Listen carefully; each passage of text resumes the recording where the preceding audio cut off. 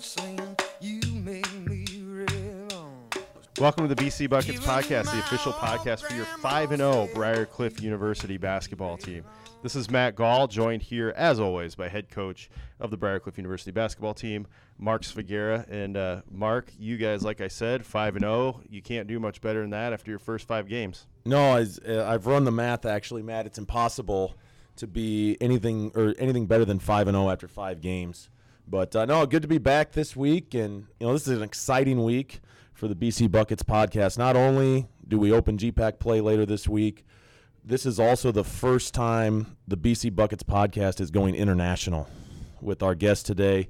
So we'll bring him in just a little bit here. He's out on the soccer field practicing right now, but he'll be here shortly. So I'm excited to get rolling. All right, so let's talk about how you got to 5-0. You had 2 games over the weekend, kind of a similar format from the weekend before, a couple games, 2 days in a row up in Aberdeen at Presentation College. And so let's start with Friday night. You guys took care of Dakota State 92-80, a game that, like we talked about last week, had some pretty balanced scoring. Jackson Lamb had 25, Friedel had 16, Roteman had 14, Clyde Hessling had 11. So just another good all-around game. Yeah, it was, and it was, I think to date, at halftime of that game, it was the best defensive half we'd played all year. And, not perfect, but I thought we were really active and aggressive and really frustrated them to start the game and built a lead. And I felt like we let them hang around because we had some turnover issues in the first half of that game. And, you limit a couple of those that led to easy points and score on our end. All of a sudden, that 13-point lead is probably closer to 20. But at the end of the day, we had the double-digit lead at halftime. And then the second half, it just could never really put them away. And you have to give credit to Dakota State because, they kept coming at us and they made some adjustments to what we were doing. But, there was some times I thought we could maybe extend that lead a little bit. And they did get it down to 6 at one point. And, guys just made some big plays. We've talked about that a couple times already in games that got close. You have to come up with a tough rebound or force a turnover or make a big shot at times, and that's what we did. I think after they cut it to 6, we went on an 8-0 run to kind of extend it back and, feel comfortable about it. But always good to start the weekend off with a win, and we talked to the guys about when we do these weekend things, we're going to play 2 and we're going to win 2. Mm-hmm. And so you can't get the second if you don't get the first one, and I thought guys took care of business. What we needed to do. Was it a perfect performance? No. There's some things that I wish we would have been better at, but guys did a really good job. And you mentioned the balanced scoring, and that's just something long-term when we can have that more often than not. That's going to be really good for us. And, getting Austin Roteman going, especially early in that game, I thought was huge for our offense.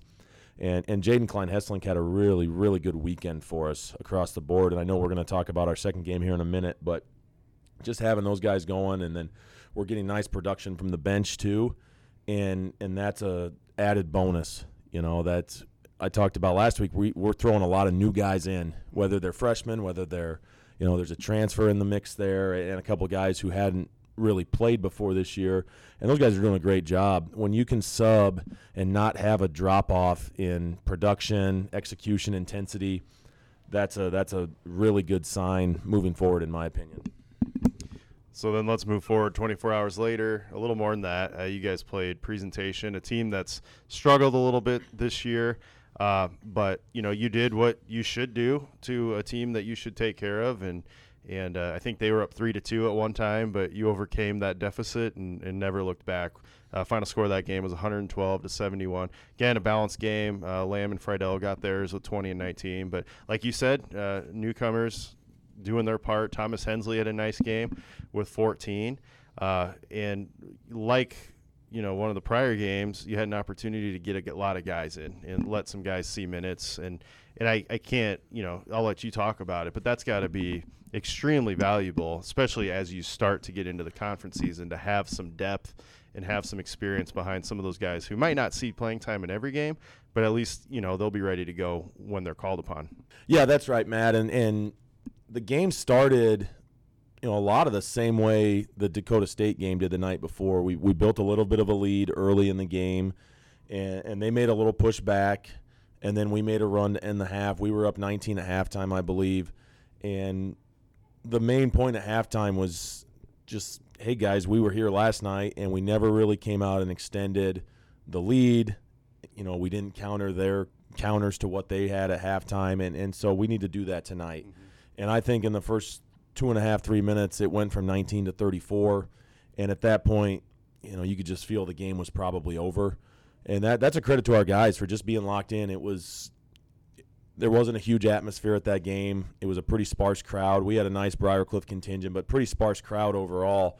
And so I thought our guys on the bench did a really good job of just being energetic and making noise, given that kind of atmosphere. And I think the really fun thing to see is when the roles are reversed and the starters and the guys who play the bulk of the minutes get subbed out in a blowout like that, they're doing the same thing for the guys who don't generally play. And those guys went in. You mentioned Thomas Hensley. He had 14 points, and he played a great game. I think he's played the last 12 minutes with no sub. But he did a really good job, hit a couple shots. I think he had 2 and 1s. And Thomas is, 5'9", maybe he's 150. I don't know. He's not a big dude, but he's a tough kid, and he goes in there and he mixes it up. But to see the other guys on the bench getting excited and cheering for those guys, I think that's a sign of a close-knit team. And so you mentioned do what we needed to do, and I think that's right. In presentations, a team, they won their conference last year. They actually had a coaching change in the offseason, and I think they had some player turnover, so they're probably going to be in a rebuild mode this year. But anytime you can go on the road and win on somebody else's home court, that's a good thing.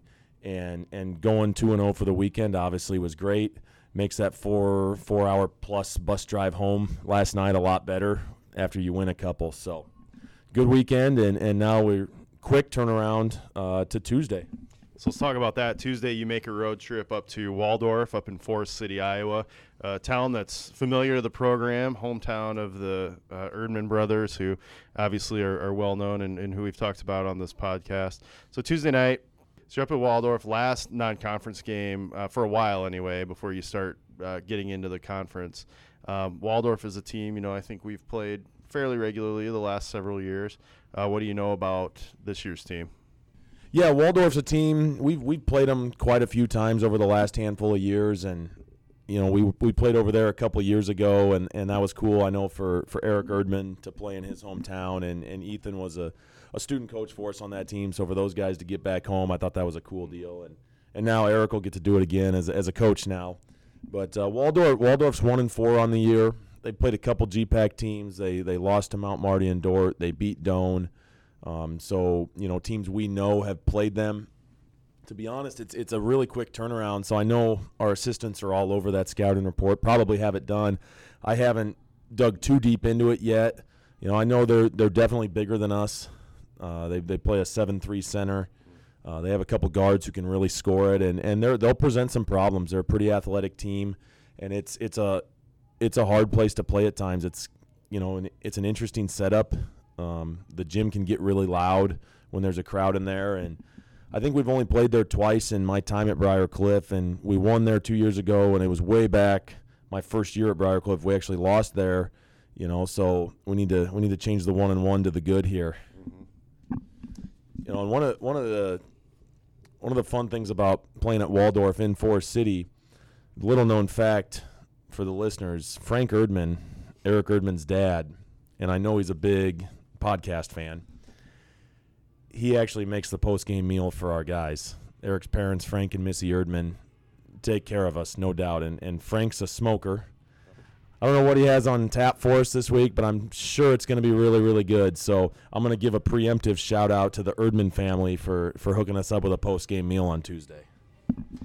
All right, so then, obviously every year there's kind of a season within a season as you turn towards conference play, and one of the many goals that you have each year is to compete for a conference title, and that journey starts on Saturday the 16th down at Concordia. So Concordia is one of those programs where it really doesn't matter how they're doing in a given year. They just always seem to play hard and give us a lot of problems in a lot of different ways. They've had some big comeback wins over us that I can think of in the last 10, 15 years. Just really frustrating, weird wins. Concordia is just one of those teams that always seems to be there. So, going into the conference schedule, talk about Concordia and what kind of mindset change, if any, is there going from non-conference to conference? Well, I think when you make that switch from the non-conference to the conference, and we'll have played 6 non-conference games going into that, and then we're going to play 6 straight conference games. I think the biggest change is just the intensity is amped up. The scouting's a little bit more in-depth. The familiarity that the teams and the programs have with each other is just a lot more intimate. We're going to know Concordia a lot better than we know Presentation because we play them twice a year, every year. We recruit against them, whatever. And, so the execution has to be better. The attention to detail has to be better. You have to sustain positive runs for longer and obviously try to limit the negative runs to shorter. That said, Concordia is off to a great start. They're 4-0. They have some really nice wins already. They're playing really well. And they're a team, and they bring back, I think, almost their entire roster from a year ago, and they didn't have a great year, but they beat us down at their place in the second half of the year, and it's going to be a tough, and you know this, Matt, and I know our listeners know this. When you go on the road in the GPAC, it's always tough. You're very rarely are you going to go on the road and blow somebody out in their own gym, So they're going to be good. They run their stuff really well on the offensive side. They have multiple guys who can shoot it. They have a big presence in the middle, and so we're gonna need to go down there and be ready. And we're actually, most of the teams in the league play Wednesday this week. We're off Wednesday, but most of the teams played, so they'll have had a GPAC game under their belt already by the time we play them Saturday. But Concordia's a good program. There's a lot of history there, and they'll have our full attention. And I'm guessing it's going to be a GPAC game with high intensity. That's probably going to come down to it. All right, so again, this week's action will be up at Waldorf on Tuesday the 12th and down in Seward, Nebraska to visit Concordia on Saturday the 16th. So with no further ado, I'm excited to bring in our guest for the week. And this is a guy that Coach Figuera and I have talked about bringing on really since the beginning of the podcast. And I don't know why it didn't happen last year, but it finally has happened. So I'd like to introduce head women's soccer coach here at Briarcliff University, Paul Cox. Paul, we appreciate you coming on. Thanks for having me. So I know you're getting ready for a big semifinal match, GPAC semifinal match coming up this week. Why don't you just tell us about what's going on? What night do you guys play? Who do you play? Where do you play? What are you expecting, to see in that game? Yeah, we play Tuesday at Midland at 1 p.m. So they've moved the game. Honestly, it's smart to move the game from 7 to 1 because we just got done practicing today and it was like 24, and I think that's the scheduled temperature for the game on Tuesday as well. So we play Midland. They're the number 1 seed. They won the regular season. They only lost 1 game in the regular season, and that was to us on the first game of the season. So it's going to be 2 months since that game. So a lot's changed. We had a really strong start to the season, and we kind of, I wouldn't say peaked or plateaued or what. We went through a really rough week. So it's good to get into the semi-final again. We found out this week it's the first time women's soccer has done back-to-back semi-finals, so which is pretty good, I guess. So we get ready for that game, and we watched our men's team play in the semi-final yesterday, and they played against the number 1 seed, and you could just kind of see the number 1 seed where they were already in the national tournament. I wouldn't say they took their foot off the gas, but we kind of, I guess, hope that Midland do the same thing, but that's not going to change our preparation at all. We're still going to prepare like they want to play. All right, so we're going to get into your history, your background, and like I already said, this is the first international version of the BC Buckets podcast. And if you hadn't figured it out by now, Coach Cox is not from the United States originally, and we're going to talk about that. But for those who don't know, you're a Midland alum.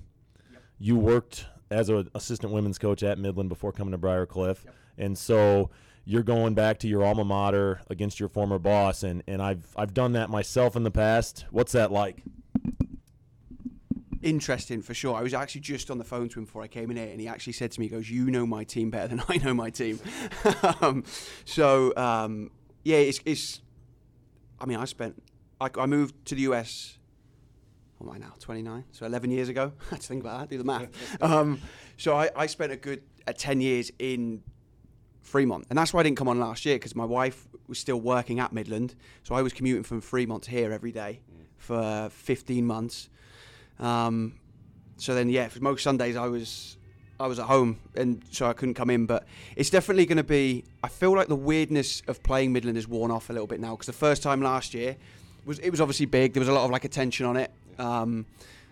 And then there was a little bit of attention on it again when we played the regular season, but now it's the third one. We've won one, they've won one, and it's just kind of, it's just any other game now as well. So, but I think the players understand the importance of the game, and I feel like they've, I don't know, it's always weird going back to play your old team. I don't know what you thought about it, but they kind of, I'm glad for a young team, they understood like how much it meant to, well, me as a coach, but honestly, like they're one of the best teams in the country, and you know, being able to beat them earlier this season was great, and so yeah, they understand the importance.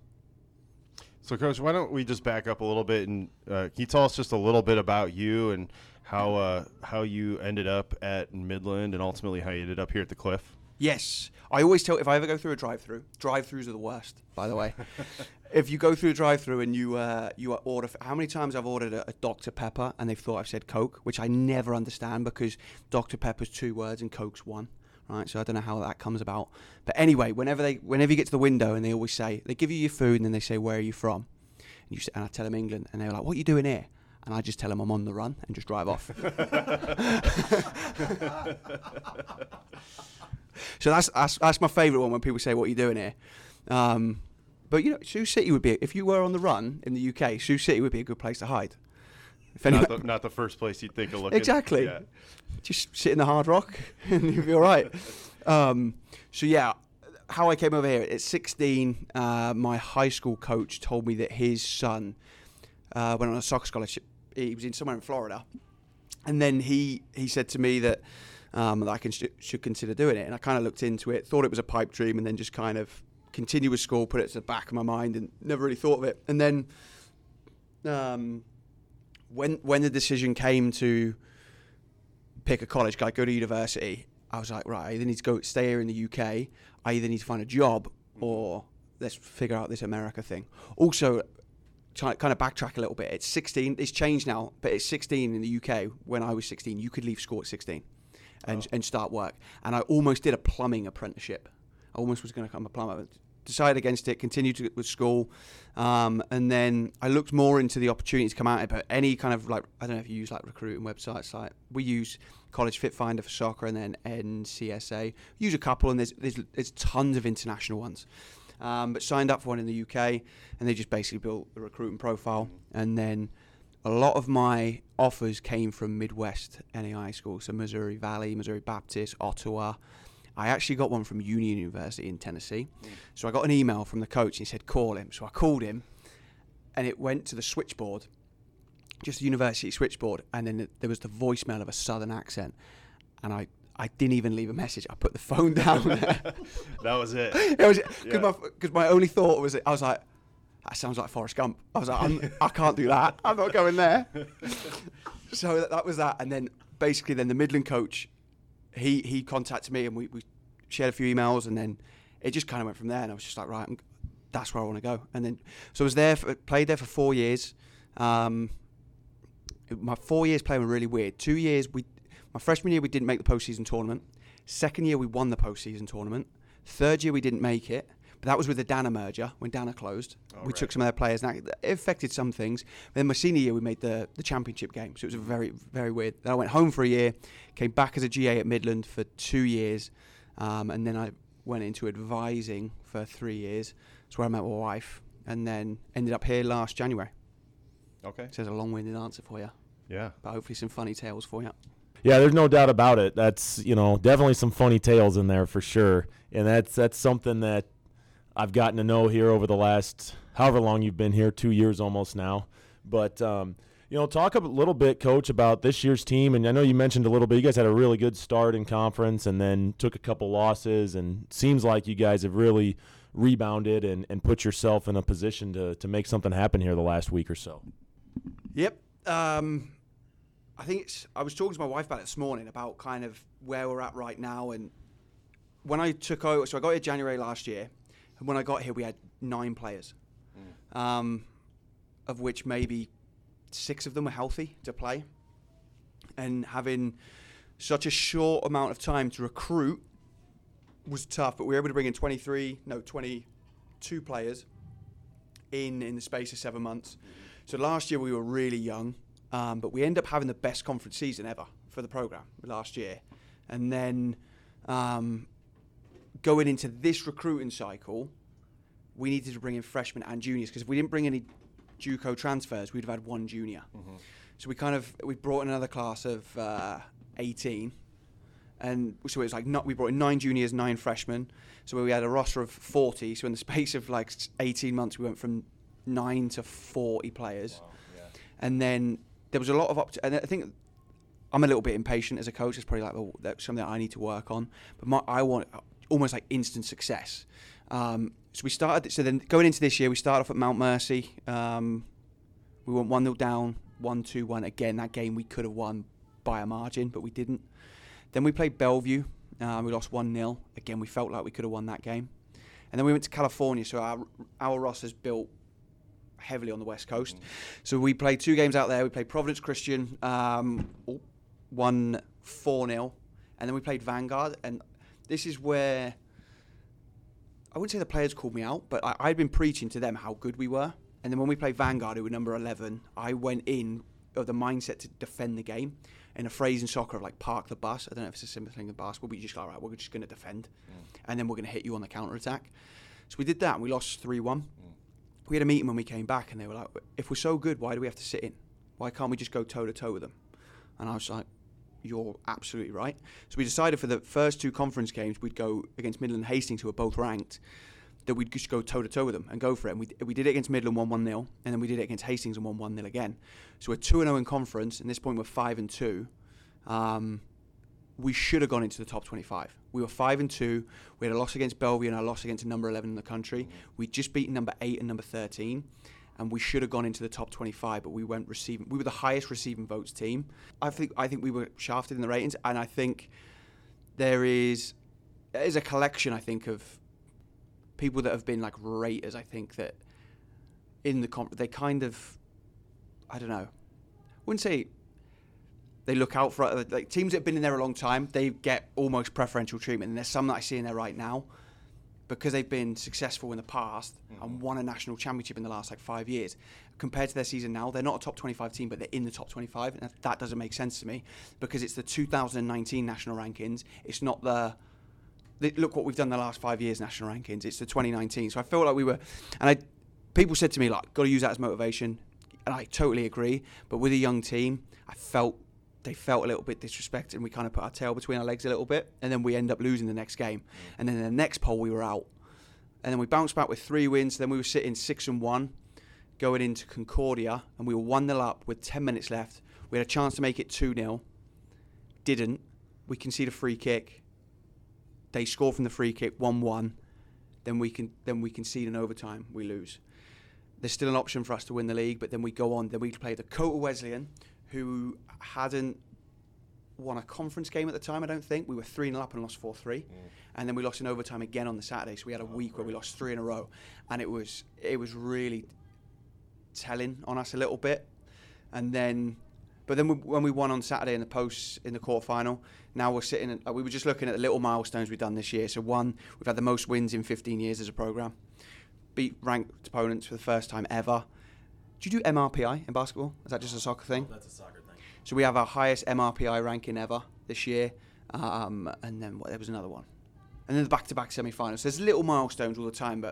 And I've got it written on my board, the next 2 milestones we want to get. Can we make the final for the first time ever? And then can we win it for the first time ever? So, yeah, the season's been a little bit up and down. But if you were to tell me all of this when I took the job last year, I'd have snapped your hand off. But if you told me this a month ago, I'd be like, it's disappointing, but it's not. It's very weird.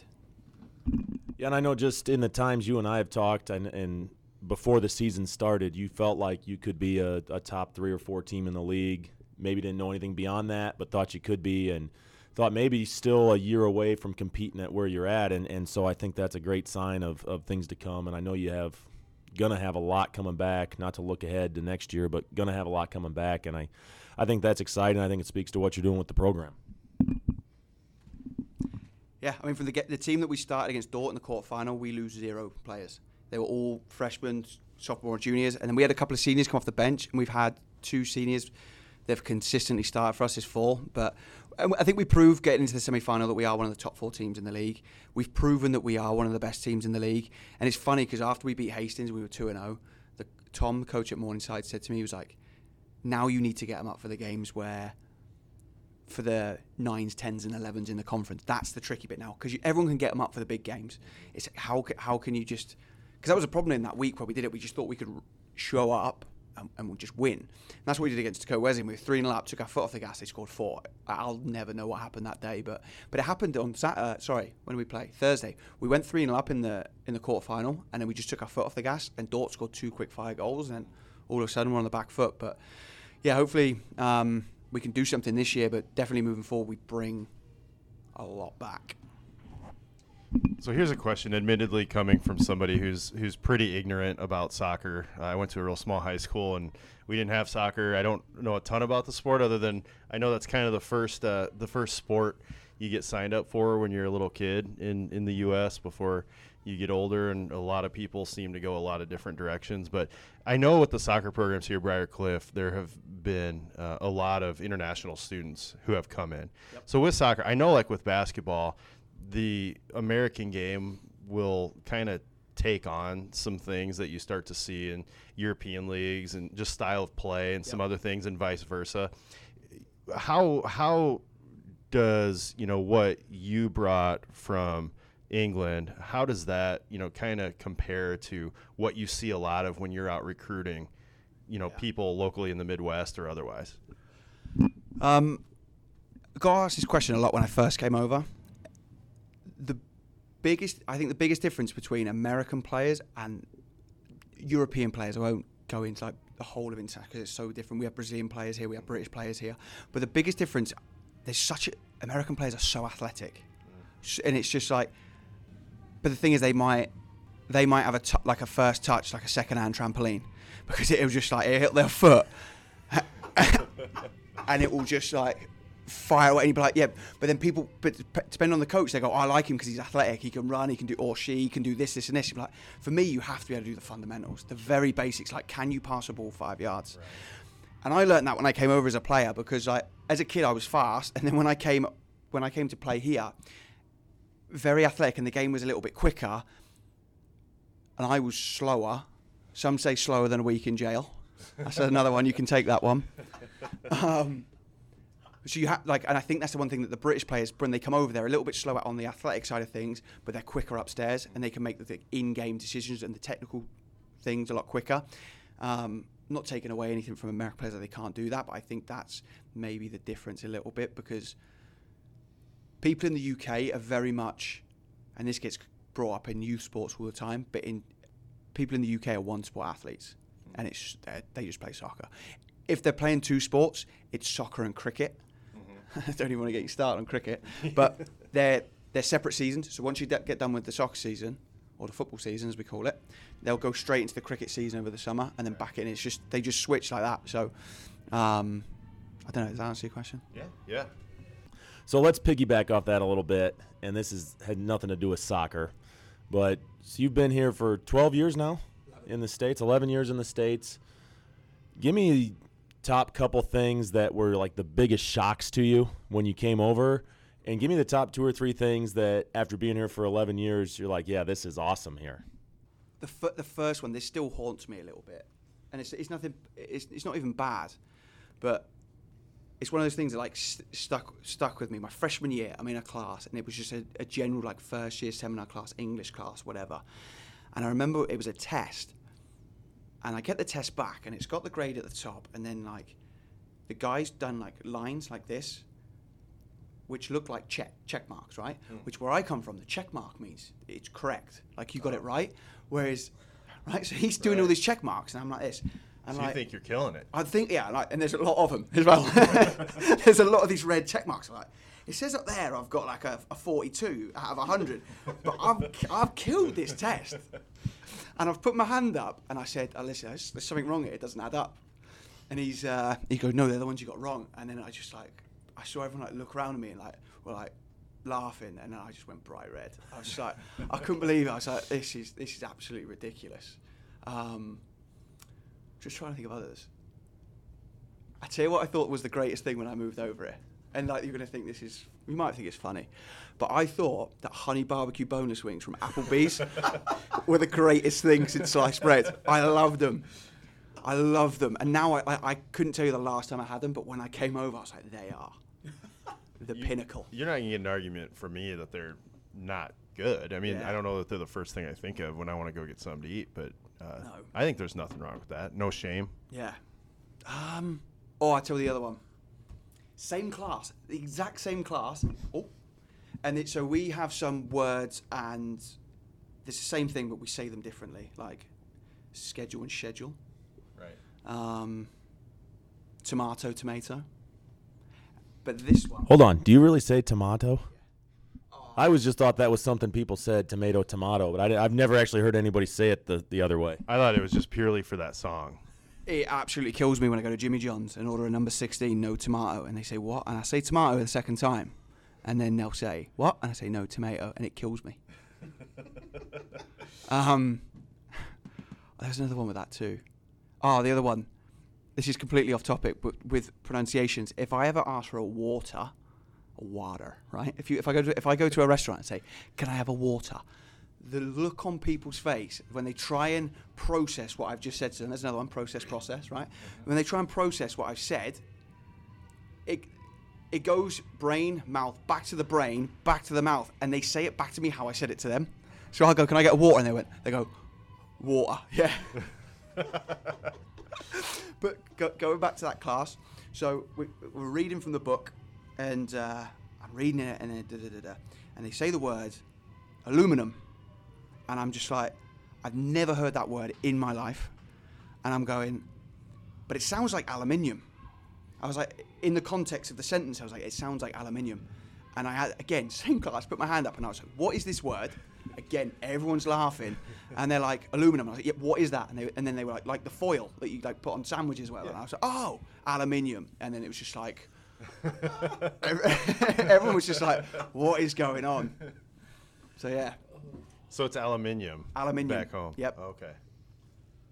So, Coach, we always do some rapid-fire questions with our guests and kind of just ask some questions to get to know you a little bit better and get your thoughts on some things. So kind of along the same lines of some of the things we've talked about, I read something that Prince Harry and Meghan Markle, they, I think, are planning on spending some time in the States, splitting their time between U.S. and England, which is, I think, kind of breaks tradition and is an interesting thing. But, you know, I assume they're doing some research on where they might want to end up. So give us your sales pitch, or give them a sales pitch that they should consider moving to Sioux City, Iowa. Oh, well. That's a great question. I would say we've got the Hard Rock Hotel and Casino, which now has a sports book. Right. I don't know if Prince Harry's into his betting, but he looks like it. He looks like a maverick. We've got the Hard Rock, Bodega 401, chicken lollipops are to die for. Yeah, they would love them. Got the Shire Palace, where we've been. I like that. Mm-hmm. Food options are fantastic. We've got a soccer team here. You like soccer? Yeah. Fleet Farm. Oh, yeah. Fleet Farm's brilliant. I'm a big advocate of Fleet Farm. You're laughing at. Fleet Farm. You can get anything in Fleet Farm. It's right down the bottom of the hill from my apartment. It's got everything you would need. Trail mix. I tell you what, they don't have everything. They don't sell bread. That's one thing that Fleet Farm could add. But like, it's just down the road from us, so we just go in there. And like, if you ever want some beer, you can go in there. If you just need some chips and salsa, it's there. If you need a 2x4, it's there. Right. Need a wheelbarrow, whatever you need, it's there. Fleet Farm and Hard Rock. I've never seen a Fleet Farm before I moved to Sioux City, so. So Shahi Palace, you mentioned that. Is that the only place in town you can go to catch a cricket match? I believe so. Yeah. It has to be. It's always on. Yeah, and fun fact about that, this is going to take a tiny bit of explaining, but we have a game in the athletic department at Briarcliff called the Eliminator. It's a kind of a stupid yet fun way to pick a place to go to lunch on a random Friday, something that Nick Nelson and I guess, invented, for lack of a better term, 6-7 years ago. And when you play it a couple times, you put in the restaurant you want and then slowly get eliminated by all the people playing. Well, one time myself and Coach Cox here and Lewis Wilcox, who is our former men's soccer coach and a college teammate and friend of Coach Cox's, we put together a pretty big conspiracy to make sure that Shahi Indian Palace won, because most people, if you've never had it, you're not just going to go try it on a whim. And we made it happen. And I remember cricket was playing there, and they were trying to explain to me what was going on in the scoring, and I was not keeping up. So Yeah, that's my one. 7 to 430. Yeah, that's the one time I've sat and watched cricket for any more than 10 seconds at a time, and I still don't know exactly what's going on. While we're on the topic, real quick, Shahi Palace is a place we haven't talked about really at all, I don't think, but it's one of my favorite places in Sioux City, even though I don't get there that often. Yeah, for the two of us, Matt, we both live on the north side. It's an investment to get down there, but they have great lunch specials. It's the only Indian place in town that I know of, and it's good food, good lunch specials. My wife and I are both big Indian fans, and now having some people at Briarcliff that I know are big Indian fans gives me another excuse to go there. So, Coach, I remember seeing on Twitter in the last couple of years, or since you've been at Briarcliff, I know you guys made a detour on one of your road trips to go visit Mount Rushmore. So, as an Englishman, I presume you had some mixed emotions seeing the faces of freedom in front of you. Are those traitorous as to you, or just what goes through your heart, I guess, your English heart, when you look up and see those faces of those brave men who had the courage to look across the ocean and say no more? Well, this might make you laugh, I don't know, but as you can imagine, we pretty much did our history lessons in the UK pretty much from like 1900 onwards. So anything before that, I'm unaware of. Therefore, when I saw the big heads at Mount Rushmore, it just reminded me of my childhood watching. You ever watch Richie Rich? Yeah. And then his family have all the heads. Yeah. That's what I thought of. And they, but it was cool. It was smaller than I thought. But, there was a few people there. To be fair, it was me and Lewis's idea to stop, but we did get a lot of banter from the, All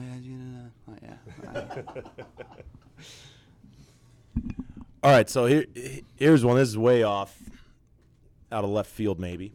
But last week we had Joe Privateer on the podcast, head wrestling coach, and we talked about what would happen if he and I wrestled each other one-on-one and or played basketball against each other one-on-one. This is something you and I have actually talked about. So let's break this down. If you and I play a one-on-one basketball game to 5 baskets, what do you think the score is? And vice versa, if we have a soccer shootout against each other, where you're going to be in the goal and I'm going to take 5 shots and then we flip, what's that score going to look like? Okay, so starting with basketball first. And I've seen your jump shots. I'm going to call you out if I think you're off here. I would go for a unique approach in the one-on-one basketball. I think you'd win 5-2. Because I'd maybe get 3 at a push. But what I would do is I'd do a soccer throw-in against the backboard and then go and get it, and I just keep doing that until it you're going, what's he doing? And I'll try and wear you down and try and do a layup. That's my only way in.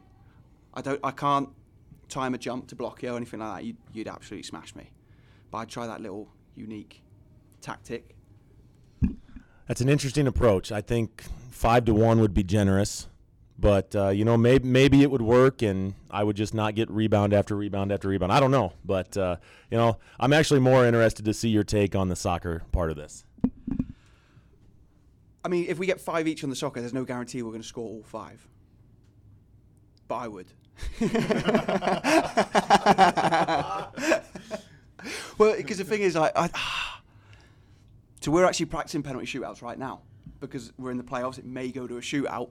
So, I don't know. I've seen Kevin Potterbomb. He's terrible. He's shocking. I think saving a penalty is hard. I reckon you'd score 3. But I think I'd score 5. I think 5-3. I'll take that. And I think you're being generous, but I will take that. I'm going to score 3 penalty goals on you in the goal. All right, I'm going to call you out real quick. True or false? You've never beat me in Frisbee golf. True. Yeah, true. I beat Ship, though, once. You did? Because he hit the tree. He lost his disc in the tree. But yeah, I've never beat you. And we're in the off-season now. Yeah, that's right. We're both out of our game now. We need to wait till May. It gets nice again, and we're both out of season. So last week we talked to Coach Priv about music that gets him fired up. What's the last thing you listen to on your iPod or your phone or whatever? This might surprise you. Like, I don't know if I want to share this. I love listening to like a soft ballad, like a power ballad, like a Celine Dion. That'll get me going. Like that will. Westlife, good Irish band, like that. But like pump up music doesn't do it for me. Like before I play, I'd like to just like, I'd stick a power. I can't believe I'm saying this. I'd stick a power ballad on and just visualize the game. As weird as that sounds, but that's how I do it. I love it. Like you get all these rap songs. I'm like, give it a rest. I love a power ballad. Love it. Yeah. Bet you didn't see that coming. Well, I actually did because I knew that already. But I think by the look on Matt's face, he was not expecting that at all. Yeah, I did tell you that, yeah. Also, you're a huge Michael Bublé fan, if I'm not mistaken. Yes. Massive Michael Bublé fan. Can I say something? People say Michael Bublé's just for Christmas because his Christmas album comes out every December. He's not. He's all year round. He's got great other albums other than Christmas. Don't disrespect the man like that. So, Coach Figuera, I've got one thing for you, and I've been waiting. I've been doing this for 2 months, and there's people on campus that are in on this as well. But I like this. One thing I like to do is I try and like to not steal, but like borrow ideas from other coaches. And one thing that you do that I really like is on the board there you have where your freshmen can sign in, and like above the door you have pens. Have the pens gone missing this year? You know, as soon as you pointed to that, I knew where this was going. We've gone through more pens on that thing, and I've been blaming our freshmen for months now. In a little context for the listeners, our freshmen have to come to the basketball office every day during the week and sign their name on a sheet of paper and just pop their head in and say what's up to Coach Forbes or myself or Coach Erdman, whoever's in here. And we do that. It's just a good way to talk to the guys outside of basketball. It helps us build relationships with the players, especially the first part of the freshman year. And we always keep a couple up above in case nobody's here and they don't have a pen on them. And so this is making a lot of sense now.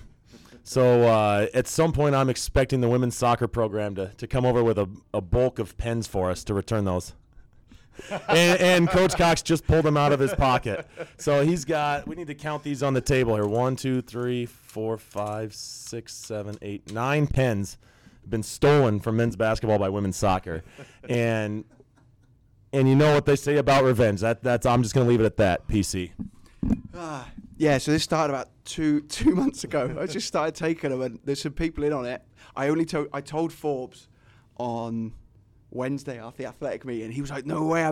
He's been blaming the freshmen all year." The funny thing is, it's just like it's one short because I used one for the Midland game in the regular season, and when the last minute was really tense, and I had one of the pens in my hand, and I was just squeezing my fist that I broke it. And if you go back and watch the video at full time on the BC website, I throw something on the ground. That's one of your pens.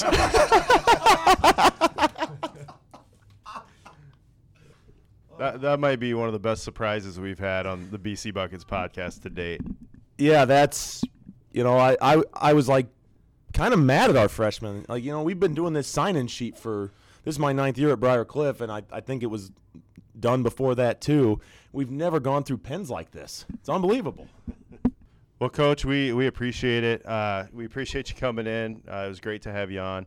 And, again, you guys play in a GPAC semifinal match against Midland at 1 o'clock on Tuesday. Is that right? Yep. 1 o'clock on Tuesday. So we wish you luck. Obviously go down and take care of business, and hopefully we can have you on at some point in the future. Absolutely. Thanks for having me. It's been great. All right, Coach. So one of our most popular segments on the podcast that's new this year is you sharing your life wisdom in the form of Coach Figuera's life rules. What do you have this week? All right, this one, just a pet peeve maybe, but I think most of the time I do a pretty good job going out of my way to hold doors open for people, and I think my statute of limitations on how long I'll wait for somebody is longer than most. And so the life rule is if somebody holds the door for you at any point, you say thank you, because it irritates me when people don't do that. I don't do it for the thank you. I just think it's the thing to do in that situation. What are your thoughts? Is it necessary, if you're holding the door for someone, is it necessary that they do that fake little jog thing where they're not really jogging, but they're making it look like they're going faster? I would actually prefer that they just stay at the pace they're at and the same walking motion they're at. Don't patronize me by faking that you're hustling because I'm holding the door for you. All right, so there you have it, another life rule by Coach Figuera. And that leads us to another new segment we're doing this year, which is Champs or Chumps. So, Coach, for Champs or Chumps, I'm gonna start by saying I went up to the Wisconsin St. Mary's basketball game up in Sioux Falls last week. Great game, overtime game. Yeah, I caught the end of that. I think I saw the last 4 minutes and overtime. We'd had practice and, two big-time programs and looked like an awesome game, an awesome atmosphere. Defensive slug match, kind of like Yeah, predicted. I mean, it's not like watching Briarcliff play. Let's be real. No, absolutely not. Although the little guard for St. Mary's, I can't remember his name, number 3, though. He's got some shake. He was fun to watch. Yeah, he's a good player. Yeah. But anyway, so after the game, on the announcement, they said, be careful because the roads are starting to get slick. They had some freezing drizzle up in Sioux Falls. It's on the way out of town, especially over bridges. We saw people fishtailing. We saw some accidents. It was pretty nasty. So I thought for Champs or Chumps this week, let's talk about driver safety in general. So I think I'm going to give you just a few layups here, but I think it's important we talk about these things. So first one, you drive by someone, they're staring at their cell phone instead of the road in front of them. That's a chump. Just drive. Okay, here's another one. Not really driver safety, but it's car related. So people who put those like cheesy visor things in their windshields during the day to keep the sun from warming up the car. Man. Do people still do that? People still do it. Some do. I feel like that went out in like 1997, but I mean, I'm going to say chump. Does it really do that much, or does it trap more heat in? That's a good question. You know, what I have seen are people that put like the reverse on the outside to keep frost and ice or snow off their windshield. Oh. I've seen those in my neighborhood. Sure. And also the people that flip up their windshield wipers when it's going to snow or ice or something. I'm going chump with all that. You know, in the day and age of remote start cars, just start it from inside. It's going to be warmed up and all melted off by the time you get out there anyway. That's kind of an elitist way to answer that. Just start with your automatic start. I can't do that. I don't have that. Okay, well, and maybe I'm overestimating how many people have remote starts on their cars. You know, because I'm just saying. You know, my wife and I don't drive extravagant cars by any stretch. We have a single star garage, but we don't use it. It's really small. So we park outside, and I mean, the amount of times we actually have to scrape, we just start our cars. So maybe it's elitist.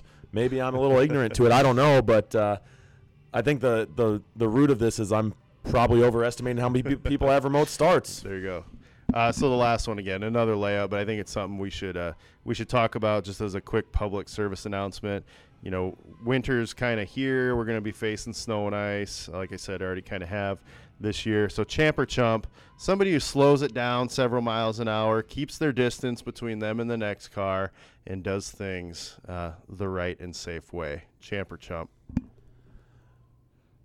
I'm going to say champ with an exception to the rule. Okay. Because I think the biggest issue with winter driving is the overly cautious people. That they completely change the way they drive when we get a 1/16 of an inch of snow like we did last week. And, you know, you go slower, you turn slower, you brake excessively for no reason. And I think that makes it more dangerous for everybody else. You know, me, I just kind of drive the way I always drive. And knock on wood, it's been a long time since I've been in an accident. So there you go, Coach. We do have some listener questions we need to get to, so let's start with that. Hey, first things first here. Yeah. Keep these questions coming. We're on a good little run here of getting listener questions, so feel free to shoot them email. You can text Matt or myself. You can tweet us, whatever. Keep them coming. This is the best part of the podcast. Absolutely. Yep. And on Twitter, you can find us at BC Bucketscast. Again, that's at BC Bucketscast on Twitter, or through email at bcbucketspodcast@gmail.com. We'll start. We've got a couple follow-up questions to prior questions, so we're going to start. The first one's from Ben O'Neill, and he asks, as a follow-up to the student coach jump shot segment that we had early on in the season here. He said, you mentioned Austin Bush, but you left out Spencer Fahey. He'd like to get your thoughts on that. Was that just an oversight, or was there some intention there?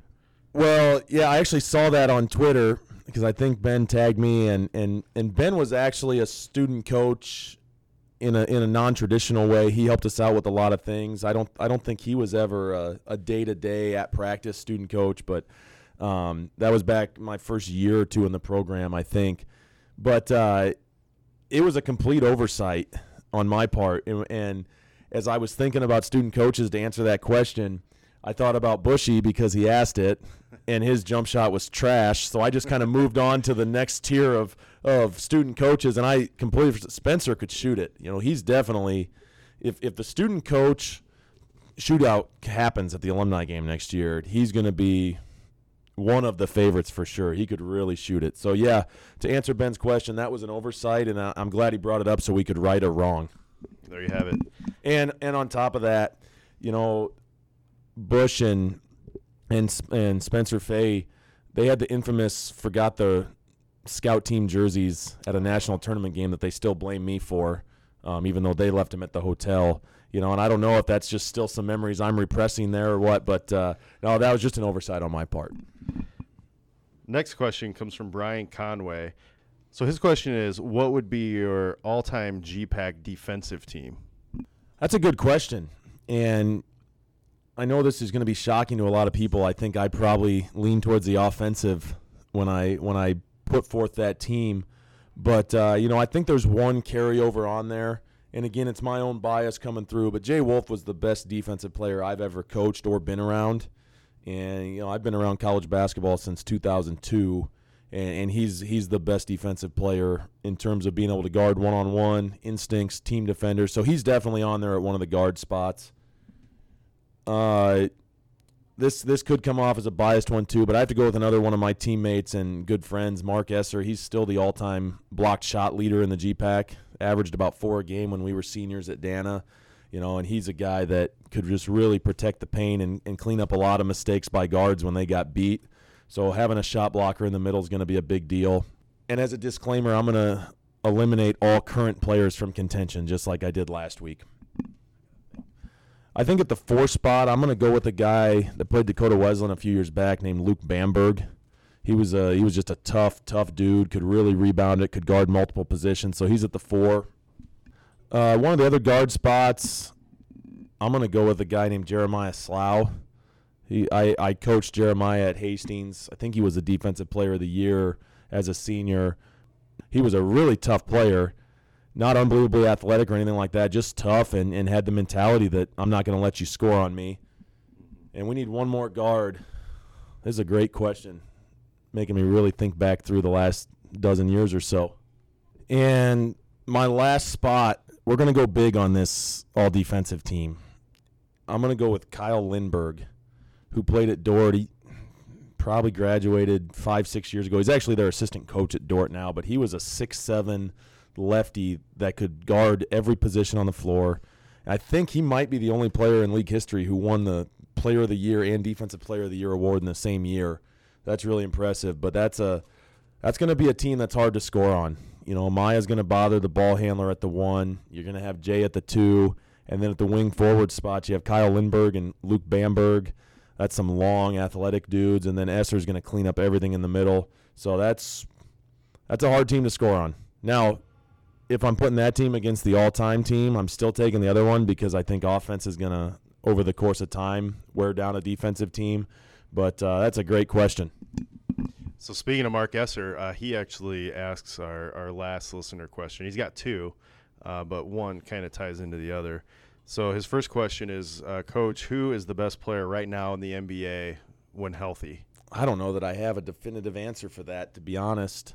I think the caveat is when healthy, because right now, KD is definitely he's in the conversation, but he's out all year with the Achilles. I think Kawhi's in that conversation. I think LeBron's absolutely still in that conversation and playing at a high level to start the year. And I think Giannis is in that conversation too. And I don't think you can go wrong. If you're going to put a gun to my head, I'll go recency bias, and Kawhi was just absolutely unbelievable in the playoffs and the finals last year and having a great start to this year already, so I'll go with Kawhi Leonard. Okay, so taking Kawhi, since he's the answer to that question, the follow-up is, if you had Kawhi Leonard on your Dana JV team, how would that team do in the NAIA? I think they'd win games. I mean, you're talking about the best player in the world.